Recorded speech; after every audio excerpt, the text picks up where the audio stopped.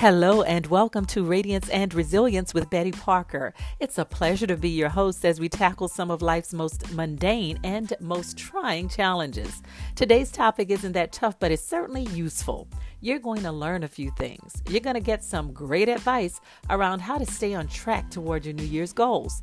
Today, I speak with a clinical psychologist and coach who will help you learn how to do some careful self-examination and ask yourself the right questions that won't let you fail at goal setting and goal achievement. You're going to get a lot out of this discussion. I know I did. So prepare yourself to be enlightened and challenged to refine your goals and find your success. The ways to do that are coming up right after this break.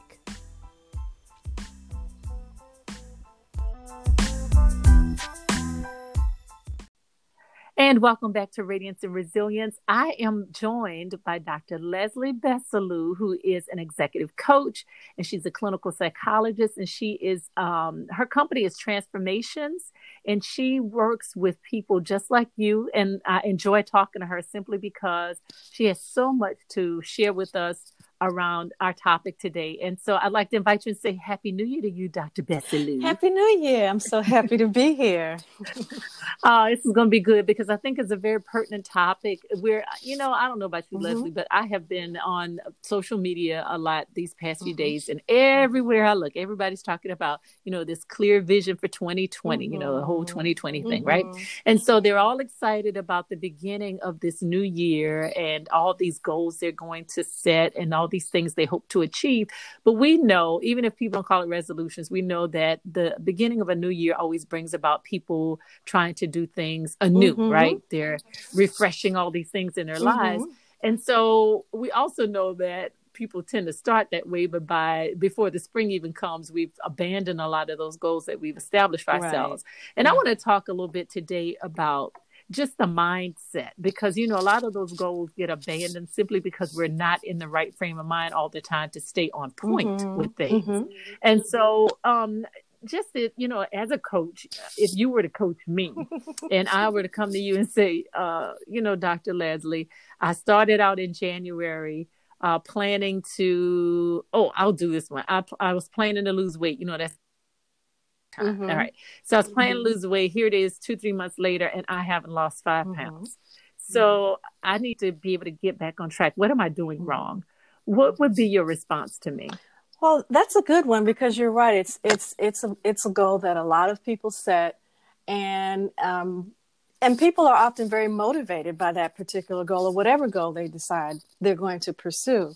But I would probably look at or have you tell me why that goal is important to you and why you're ready to embrace it now. What is different about now than, say, 3 months ago or even 6 months ago?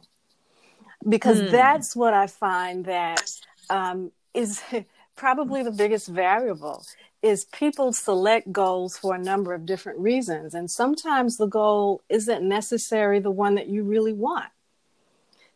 So, I often hear people say, well, I know I need to lose weight. And so with the beginning of the new year, people get caught up in the fact that you're supposed to set some major goals. You're supposed to have New Year's resolutions. So I've got to get on board. I've wanted to lose weight for a long time. So, okay, that's one of my goals. I know I need to lose weight. So that would be one of the things I would ask is, why is that important to you? And why is it important now? And let's look at the plan that you developed to lose weight. Okay, so I have to go back and think about what motivated me to make that decision in the first place, right? All right. And so that thing that had me all pumped and excited in the beginning, I need to find a way to recapture that so I can get back on track. Yes. Is that what you're saying? Absolutely. Either recapture it or find out, is that really something that you were actually ready to do in January? Or were you just caught up in the hype of saying, I need to have a goal so I can tell everybody else, this is my goal. Right. I'm not left out. And so I think it's important for people to realize that just because everybody else is setting goals, if that's not where you are, or if this is not a goal you're ready to tackle right now, then admit it. So I listen to language. And so when people tell me, I need to do this and I need to do that, I know they're not ready. When people say, I'm going to do this, I'm going to do this, and this is what there's a difference in the language. So it's not just a Yeah. matter of semantics, but here the semantics mean something. Me too, you're not Mm-hmm. quite ready. I'm going to says, yes, I've decided that this is where I am. I'm ready to actually move forward. Yeah, that sounds good because that whole need to thing makes it sound like okay, I'm feeling forced or pressured in Yes. some way to do something. It's not really my Mm-hmm. decision. I'm acting in response to some outside Mm-hmm. force. But if I say I'm going to, then that's an intrinsic thing. That's internal. I'm motivated because I've decided this on my own. Absolutely. Absolutely. Okay, I And got you. All right, it's also go indicating ahead. that you are ready. Saying I need to is a recognition that this is something that's on my plate. It's on my radar. And at some point I'll get to it, maybe. But right at this Mm-hmm. moment, probably not. All right. So I want to keep dealing with this whole idea of our Mm-hmm. mindset in that because, yeah, I think that's how we get to those goals by that intrinsic Mm-hmm. motivation and not the pressures from the outside. So, and this is so important. I think people tend to focus so much on how they look, and Mm-hmm. all the external things and what people see Mm-hmm. in them are in ways and I don't want to just say it's people trying to impress other people, but oftentimes it is people trying to impress other people, right? And so we put a lot of undue pressure, I believe, on ourselves to look a certain way or be a certain way to I don't know, give whatever this image that we're trying to assert to other people.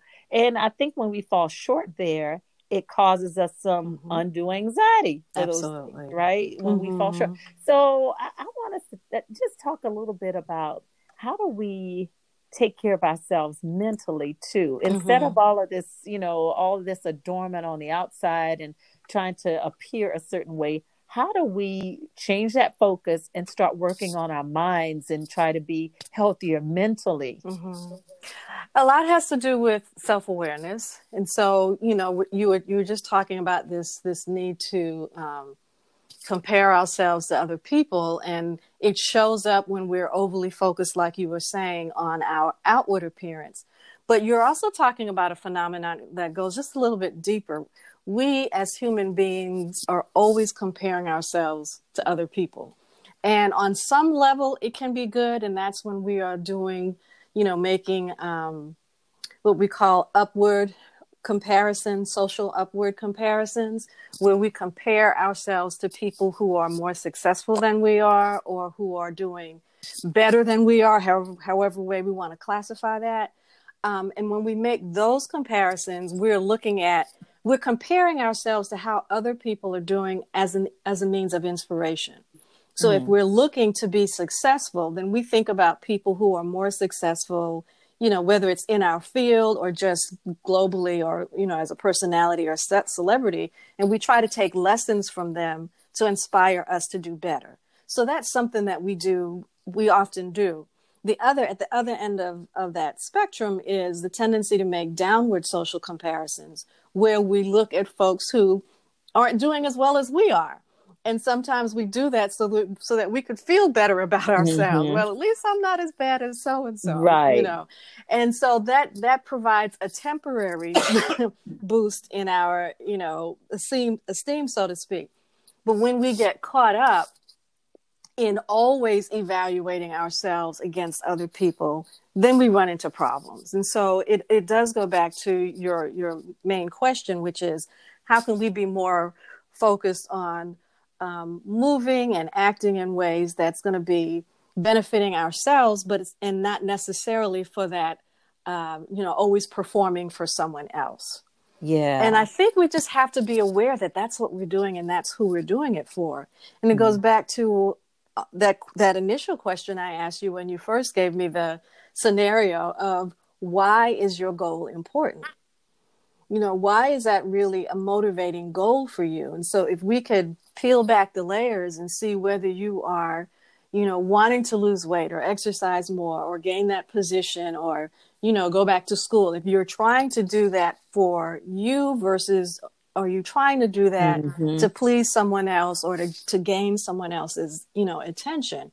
If we can get really clear about your why, then we can move forward to, okay, well, if this is something you're really interested in, then let's look at the steps that you can take so that you can be more successful. Yeah, that makes a lot of sense to me, because I think a lot of people in this whole comparison thing like we're talking about, Mm-hmm. they don't realize they're not being fair to themselves in a lot of ways in doing that. Exactly. And Mm-hmm. especially if I'm comparing myself to somebody who's so totally different from me, their goals Mm-hmm. are different, their business is different, or Mm-hmm. their position at work is different or whatever. That's not a apples to apples comparison. So I Right. can't expect to be exactly like them, because Mm-hmm. we're just in two different areas, right? And Yes. I get it where people want to be motivated by other people, are inspired by Mm-hmm. other people, but be realistic about it, in that you're not going to be exactly like that person, or your achievements may be different, but they're That's still right. your achievements, and you need to be satisfied with those, or Mm-hmm. be able to celebrate what's specific to you, as opposed to looking at somebody else sideways and saying, well, I Mm-hmm. want to be better or as good as, Exactly. yeah, Exactly. Yeah. So, a lot of this involves some important self-reflection right. on what is going to make me happy, and um, how can I take knowledge and information from other folks? How can I introduce feedback into my world so that I can hear from other folks So um, important. things that I can do differently, things that I may need to do, that can help move me forward. I can actually hear from other people things that are getting in my way, because sometimes we can't always see what we're doing. We've got those blind spots. But if Right. we can't accept feedback, then we're never going to know, why it is we can't advance, what it is we're doing that's not very helpful. And That is so incredibly mm-hmm, important. And I'm sorry, I feel like I'm stepping on you, but you're hitting so many good points in there, and I don't want us to get past that part too, because I think it is really important for us to talk about this whole idea of getting mm-hmm, feedback. How do you help people to get more comfortable with hearing it? I mm-hmm, mean, I try to train people on how to give constructive mm-hmm, feedback, but there's another mm-hmm. side of that. There's also how to Yes. receive constructive Mm-hmm, feedback, and we don't often talk about mm-hmm. that. So what kind of mindset should I be in then, if I'm asking people to tell me the honest, tell me honestly about my blind spots and those things I might be missing? So we have to be willing to hear things that's not going to Mm. put us in a positive light. And so we have to look at Right. feedback as um, it's a vehicle to help us grow. And so if we look at that as something that's designed to help us grow, and we also are looking at this person that's giving us feedback as someone who is trying to help us, that they are really looking out for our best interest, that can help. The problem, well, there are many problems that have come about with people giving feedback in the past. And so, when I train folks on how to deliver feedback, we often start with just talking about this whole notion of, what's been your experience with feedback in the past? What's been the worst example that you've had, and what's been the best example? Because unfortunately, too many people have had really horrible experiences with feedback, which makes it very difficult for them to hear you with an honest and openness that they need. Most of the Mm-hmm. times, people are going to be defensive. And so I often start out there talking about why people are defensive, and even sharing examples of times when feedback hasn't been good, and times when it's been really great. But I think we have to recognize where people are. And so I was just trying to think while we were talking, there is an acronym of feedback responses, and part of it is related to the name of Sarah. And each letter of the alphabet of that name stands for something. And unfortunately, I'm not going to remember it right now because it just popped in my head. Yeah. But knowing Oh, that, we'll Google it. yeah, okay, yes, because when people receive feedback, they will often either be sad or anxious. They can reject it. So that's the S, the A, and the R. They can accept it, and I can't remember what the H is. But usually we talk about those so that people don't, and I'm saying people, the folks that are delivering feedback, they're not caught off guard when people don't just say, oh, thank you so much for this wonderful feedback, because it really happens that way. Yeah.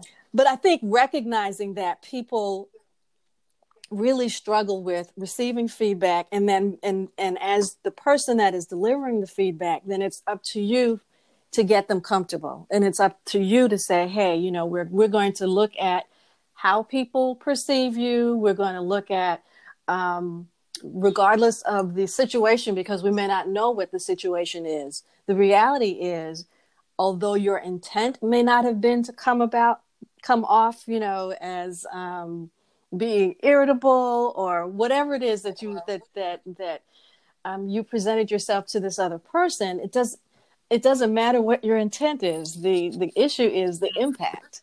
And so let's look at the way you're showing up to people, and let's see if we can't figure out what happened and how we can help you manage your perceptions, manage your impressions, or manage the way you show up.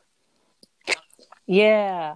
And that really does, because it makes it difficult for somebody to want to give you feedback when they feel like they're going to get beat up for doing it, right? Definitely. So, and folks like to avoid conflict in any way that they can. I'm getting ready to do a conflict class probably in the spring. And it really does, if you see feedback as the gift that it is, because if a person is giving it to you, even if it doesn't feel good, but their intent is to help you to grow, then that is a gift. And you just have to kind of buck up and say, look, it's going to be painful, but this is going to help me be a better person. And the person who's giving me that feedback has the intent to help me. Exactly. So rather than be defensive, be more accepting. So I found your Sarah. Good. And apparently they use it in a lot of different ways. So I'm seeing most commonly, because I see it spelled both ways, one time with an H and one time without. But surprise, S is surprise, A is anger, R is, in this one, it's rationalization or rejection. And this next A is acceptance, and the last one is hope or help. Now that's one of them. Now, I see a SARA, but that one's shock, anger, resistance, and acceptance. But it's the same principle. And I love it because it really just shows the different places that people are. Oftentimes, you know, you will reach someone who has just no clue that they actually, you know, had that impact on someone. So they would be extremely surprised at, you know, the feedback that you're delivering. And so, you know, actually that's not a bad thing. I think, you know, by responding in surprise, if you're the person delivering the feedback, then you have a great opportunity to talk about, you know, well, how can we get some more clarity about, you know, the way that you show up to people, you know, and you know, let's talk about this a little bit more. When people show up as angry, which is the A, you know, then you've got to do a little bit more work to move past the emotion and to really say, okay, well, you know, what's going on with the anger? Where is this coming up? You know, what's going on? And to really get them to move past the anger and say, and to really get them to examine the fact that, you know, again, your intention might not have been this, but we've got folks that's reporting this is how you're showing up. And so let's look at, you know, and if you have some examples, then to be able to say, what was your intention when you had this conversation with this person, or when you were asking them to do X, Y, and Z? Let's talk about your intention. Do you recall what you said? Do you recall how they responded? And is there anything about that interaction that you might want to consider doing differently?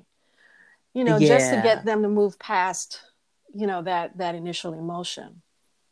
Let me go through these real quick, and you can speak to them, because I really I'm reading the little descriptions of them here. So first, the if we use shock, so they're saying that the initial response to any feedback might be shock or denial of that particular feedback, especially if what we hear is unexpected or it contradicts our own views, right? So I'm shocked that you would say this to me, or this can't be right, or what? I don't understand, you know, this report about me. So they're shocked about it. Right. Then we move into anger, like you were saying. And so it says, as we realize what the feedback means, shock can turn into anger or anxiety. particularly as we see the implications of it. So during that anger stage, people might say things like, who said that anyway? Right. They're not necessarily owning what was Yes. said to them, but they want to, somebody said this about Right. me, or the report can't be right, or there's some error or whatever, but there's some resistance, Yes. like you said before, or in addition to that anger. And so that's what the R is too. So that now I got this resistance that's going to build up because I'm angry about what I heard. And rather than own what people are telling me, I'm going to become defensive. Right. So they say if feedback indicates the need for change, we may experience a period of resistance. So, right, if somebody's giving you feedback, that the expectation is that I'm telling you this because what you're doing is either harmful to yourself or it's a poor performance or something. And I'm expecting you to change as a result of that. But what we tend to do is resist that. And, I think oftentimes before we even give feedback, I think employers and supervisors or managers need to set a better context for feedback. So oftentimes when we do performance appraisals at the end of the year, and that's the only feedback people get, you're often going to get these responses of shock and anger and resistance because they haven't received any feedback the entire year. And then all of a sudden, this was a problem way back, last March. That is shocking, right? That is shocking. It's like, I didn't know it was coming. Exactly. So you're telling me this and I could have been doing something about it. You never That's right. That's right. So oftentimes I train companies to begin to do, if not quarterly feedback, let's do some informal check-ins with folks to make sure that they're meeting those benchmarks, to make sure that people are performing in the manner in which you expect, and to make sure that they have the resources they need, to do the job to get it done. That way, they're not surprised no one should be surprised at their annual performance review. Right. And so if we're not willing to do that, then you're going to have to be willing to put up with these types of responses.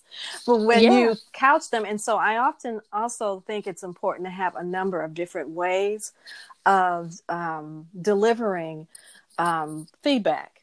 So I love doing the 360-degree feedback. People hate it because it's often misinterpreted, and I think it's done incorrectly. So that's another topic. That's true. Yeah. That's another topic. But I think there's a way that you can deliver the results so that people aren't able, number one, to figure out, well, who said this, and why did they say it? But if you can couch it in terms of, generally these are the things that you're doing well, and then here are some areas where you can improve, then they're not feeling attacked. So that there's a delivery there. But if you're also throughout the year gathering different experiences where you're seeing the employee doing some things really well, and you're capitalizing on that, you're documenting those as well as documenting the times when there are some challenges, and you're immediately nipping that in the bud, then the way you deliver the feedback, you've got a whole lot of wonderful, useful information that can be shared with the individual, and they're not just feeling like they're being attacked. And that brings us to that A in Sarah. Excuse me, I'm trying to recover from this allergy stuff, but that A in acceptance is acceptance in the Sarah. So it says, finally, as we process the feedback, we come to a point of acceptance, which leaves us at a higher place than where we started. So now people are saying, okay, I'm going to accept this feedback. And you might hear things like, okay, so what can I do to improve? Or how can I best use the feedback that's been given to me? So they're willing to accept these things and try to make whatever changes are necessary in order for them to be better. Exactly. And I think that's what you're shooting for. So that's the ideal. I know people listening may say, that's never happened.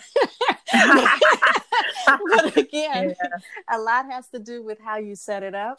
And I also believe that when you are having a feedback session, it's important to let that person begin the feedback, have them come in and talk about, specific projects or specific tasks or even interactions with people, and have them rate themselves. And I don't mean the typical self-assessment, but to be able to ask them, well, let's talk about what you did well. Tell me what you did well in those interactions.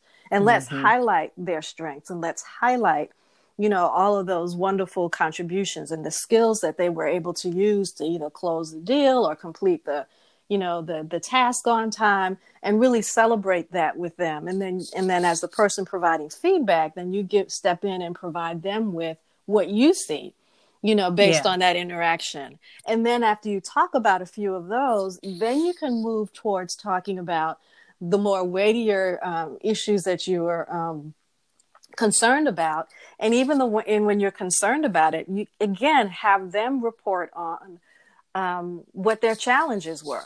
Because if they can own their challenges first, they'll be more accepting and willing to accept, hearing how other people saw that. So there's a real process that's involved in helping people to be able to accept that feedback. Well, you mentioned something a little bit earlier about introspection. So when we come back from our break, we're going to take a quick break. But when we come back, I want to dig a little bit deeper into how do we do that appropriately? How do we really examine ourselves in the right way? Okay. We'll be back in a little bit with Radiance and Resilience and Dr. Leslie Bessellieu.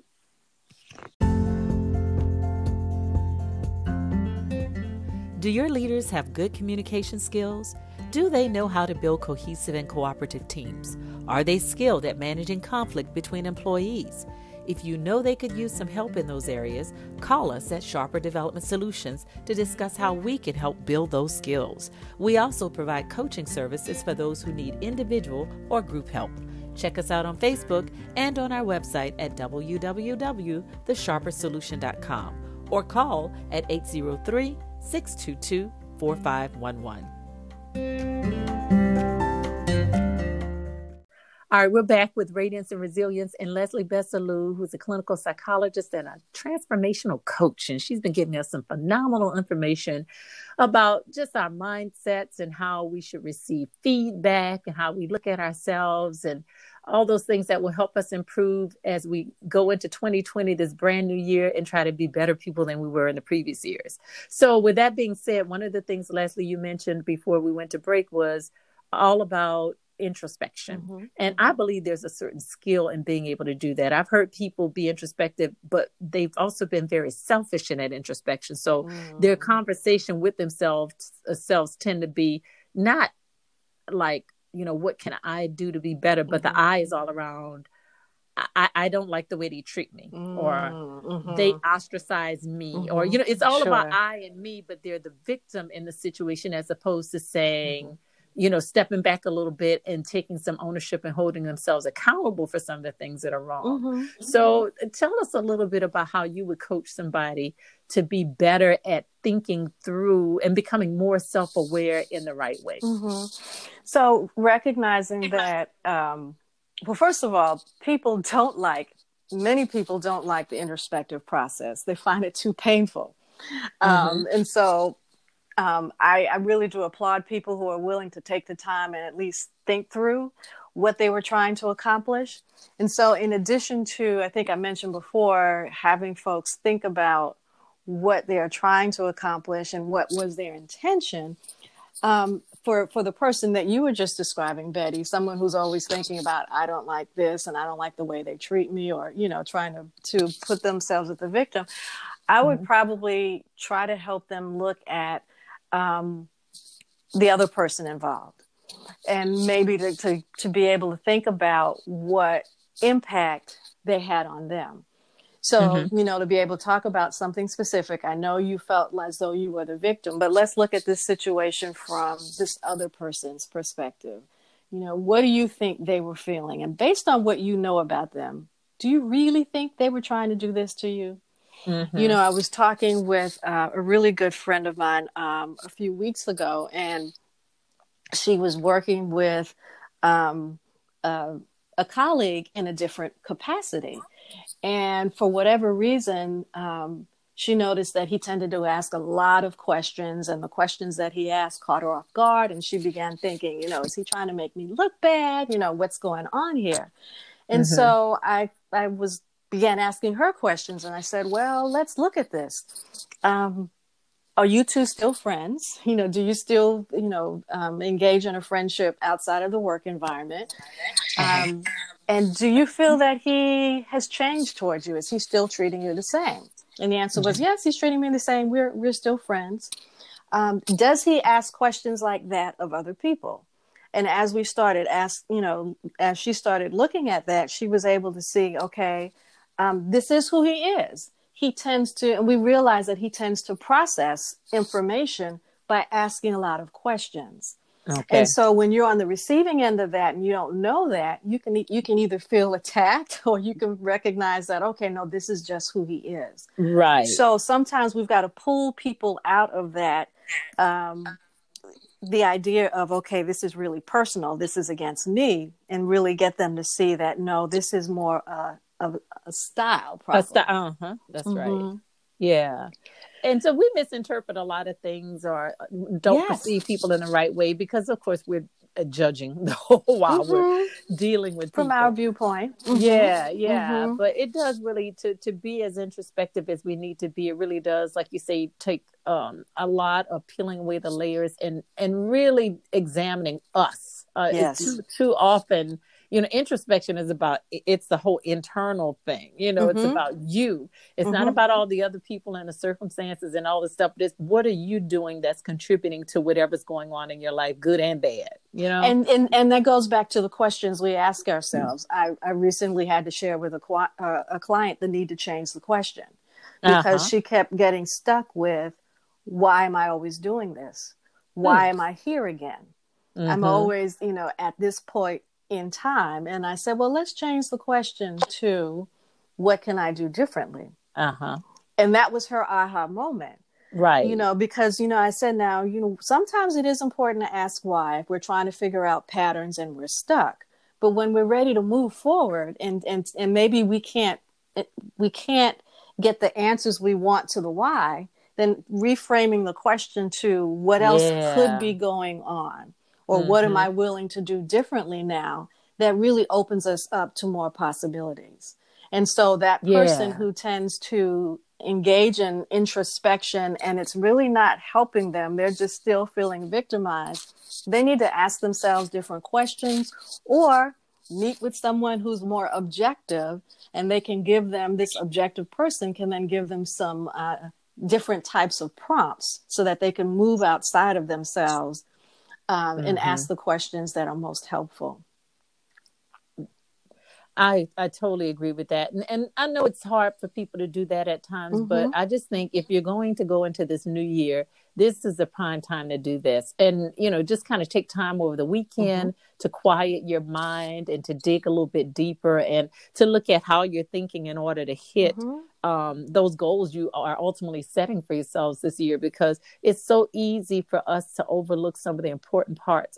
Those questions, like you said, we need to rephrase some of the questions we're asking so we can get to, I think, really zero in on what's important and where we need to go. Because I think that's why we fall off a lot of times. We haven't done the real soul searching and the real in-depth, analysis of what needs to go on. And so when life throws you a curveball or you get off track some kind of way, it is hard to get back on there because our mindsets aren't It really is, because, and so when we start looking at what's the difference between people who can get back up when the roadblocks come, and move forward, and those who can't, it has to do with what people tell themselves. And so those who are unable to get back up get stuck in the thinking of, this always happens to me, or, well, I've already eaten the pie, a couple of slices of pie, so I may as well eat the whole thing. Or, I haven't gone exercising all week, so, there's no need to get started. As opposed to the person who says, okay, yes, I had a lapse, and I've eaten 2 pieces of pie, so I'll just abide by the 80-20 rule, where I'll eat well 80% of the time, and 20%, I'll give myself a break. I'll cut myself some slack, and then they'll say, and tomorrow's a new day, and I'll get back on it and get back on my healthy eating plan. And so it's what you tell yourself. The other thing is to be able to build in the margin in your plans. Let's build in some flexibility. Instead of saying, I'm going to go exercise, 5 days a week, when it's really hard for you to exercise, start out saying, I'm going to exercise 2 to 3 days a week. And try that for 2 weeks and then gradually build up to the optimal time period. And then that way, when you don't exercise and you've gone 2-3 days in a row and say, okay, I've got one more day, I can get it in and still have a success. So sometimes I think our goals are too big. You know, so there is a balance between setting realistic goals and setting stretch goals. And so sometimes we go way beyond the stretch goals and we don't recognize it. And if you're not going back to introspection, if every 2 weeks you're not looking at your plan and saying, how well is my plan working? Well, I set my goal too largely. It's not realistic for me to exercise 5 days a week. Let me move it back to 2 or 3. You know, then you can reset. And that's what the successful people do. They take stock of where they are every once in a while, whether it's every 2 weeks initially or however many, whatever their time metric is. They see how that plan is, and then they make the adjustment.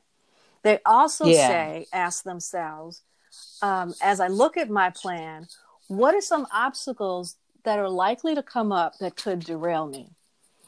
And so if you know that, you know, having company, unexpected visitors, you know, or you tend to work late or whatever comes up, these are some things that can come up, or the kids get sick.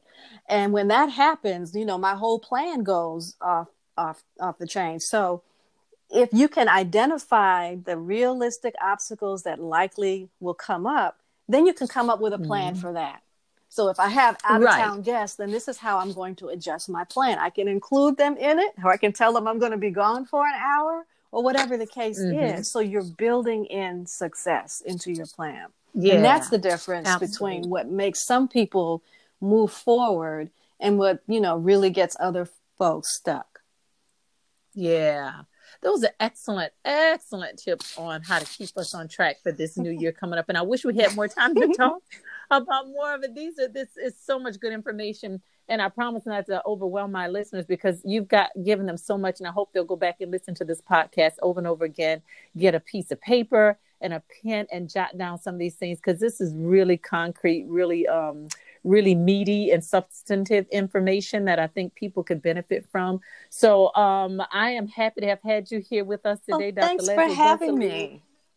This is a pleasure. Always a pleasure with you. And I just want to remind our listeners that today's episode has been brought to them by Sharper Development Solutions, where we provide corporate training and executive coaching to companies that want to grow their leaders and build stronger teams through better relationships, and individuals who also want to improve themselves at work, in business, and in life. Check us out on social media and feel free to leave us a voicemail for any show topics you'd like to hear discussed here on Radiance and Resilience. Thank you so much again, Leslie, for being a part of today's show.